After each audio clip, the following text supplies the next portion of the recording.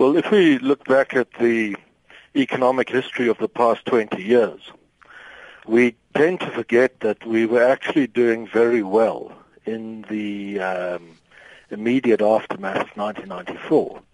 The ANC inherited a basically bankrupt state with an economy that had been battered by 20 or 30 years of disinvestment and negative investor sentiment, great uncertainty, and immediately set about trying to correct things and achieved remarkable successes. Interest rates were halved in the initial years after 1994.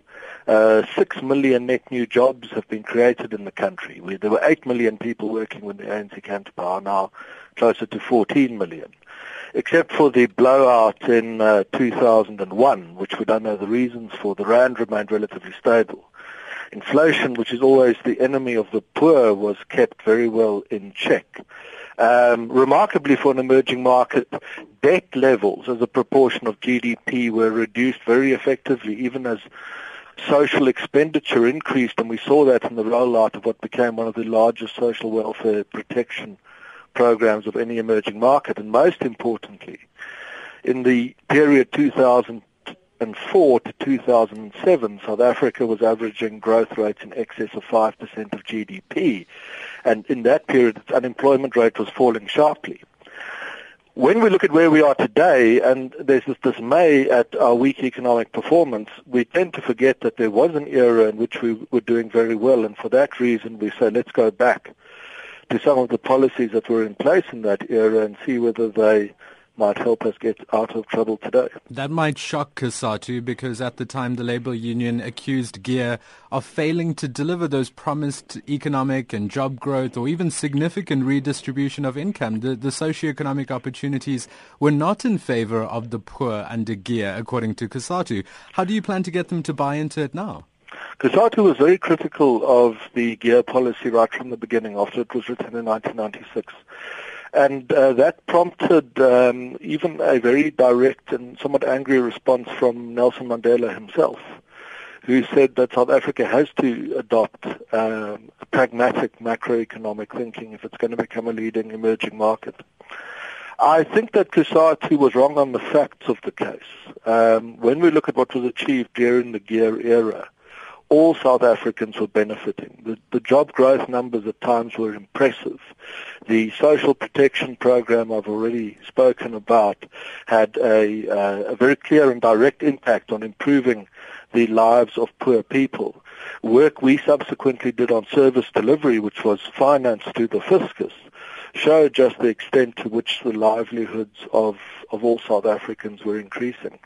I think that in some respects ANC might have an easier time today with COSATU than it had in that era, partly because COSATU is now so splintered, factionalized, and also the fact that I think more actors in South Africa, including one or two pragmatic people in COSATU, are beginning to concede that the economic trajectory that we're on at the moment is not sustainable. It's going to have serious negative political consequences. And if you are a trade union movement, you do not have a future in a country that is unable to rapidly expand access to jobs, especially to poor people. So I think the reasons to go back to some of the lessons of GEAR are certainly there, and I think from a political point of view, strong arguments can be made about why some of those policies should be reconsidered. Higher levels of economic growth were reported after GEAR during ASGISA in 2005, 6 and 7. How then can it be an answer to return to GEAR when they were reporting low economic levels? Well, I think ASGISA was really a continuation of the GEAR type thinking. Going back to the first policy document that was written by the ANC was the RDP, which was far more pragmatic and in economic terms conservative than it was billed to be. I mean, some of its authors, for example, said on the RDP that its social development policies will have to be funded through growth and not through borrowing. Now that passes for economic conservatism in Western capitals. The GEAR policy was a natural extension of that, as GISA was a natural extension of the GEAR policy. I'd say broadly from 1994 to 2007, the ANC had one predominant line of macroeconomic thinking. It was quite conservative in many respects, and was quite successful. The break in policy, I think, really comes from the Polokwane conference in 2007. When elements in the party fall back on policy thinking of decades prior to 1994. And the consequences of that, I think, are being felt in the economy today with very low growth levels. This year will come in at under 2%, and forecasts we released in a report that went out earlier this week suggest that in the current policy environment, South Africa cannot seriously expect to average growth levels much in excess of 2% of GDP, and that's a political and social problem, because work we've also done has shown that it's only when South Africa is approaching growth levels of 4 or 5%, double what we have at the moment, more than that, are we able to make significant inroads into the unemployment crisis.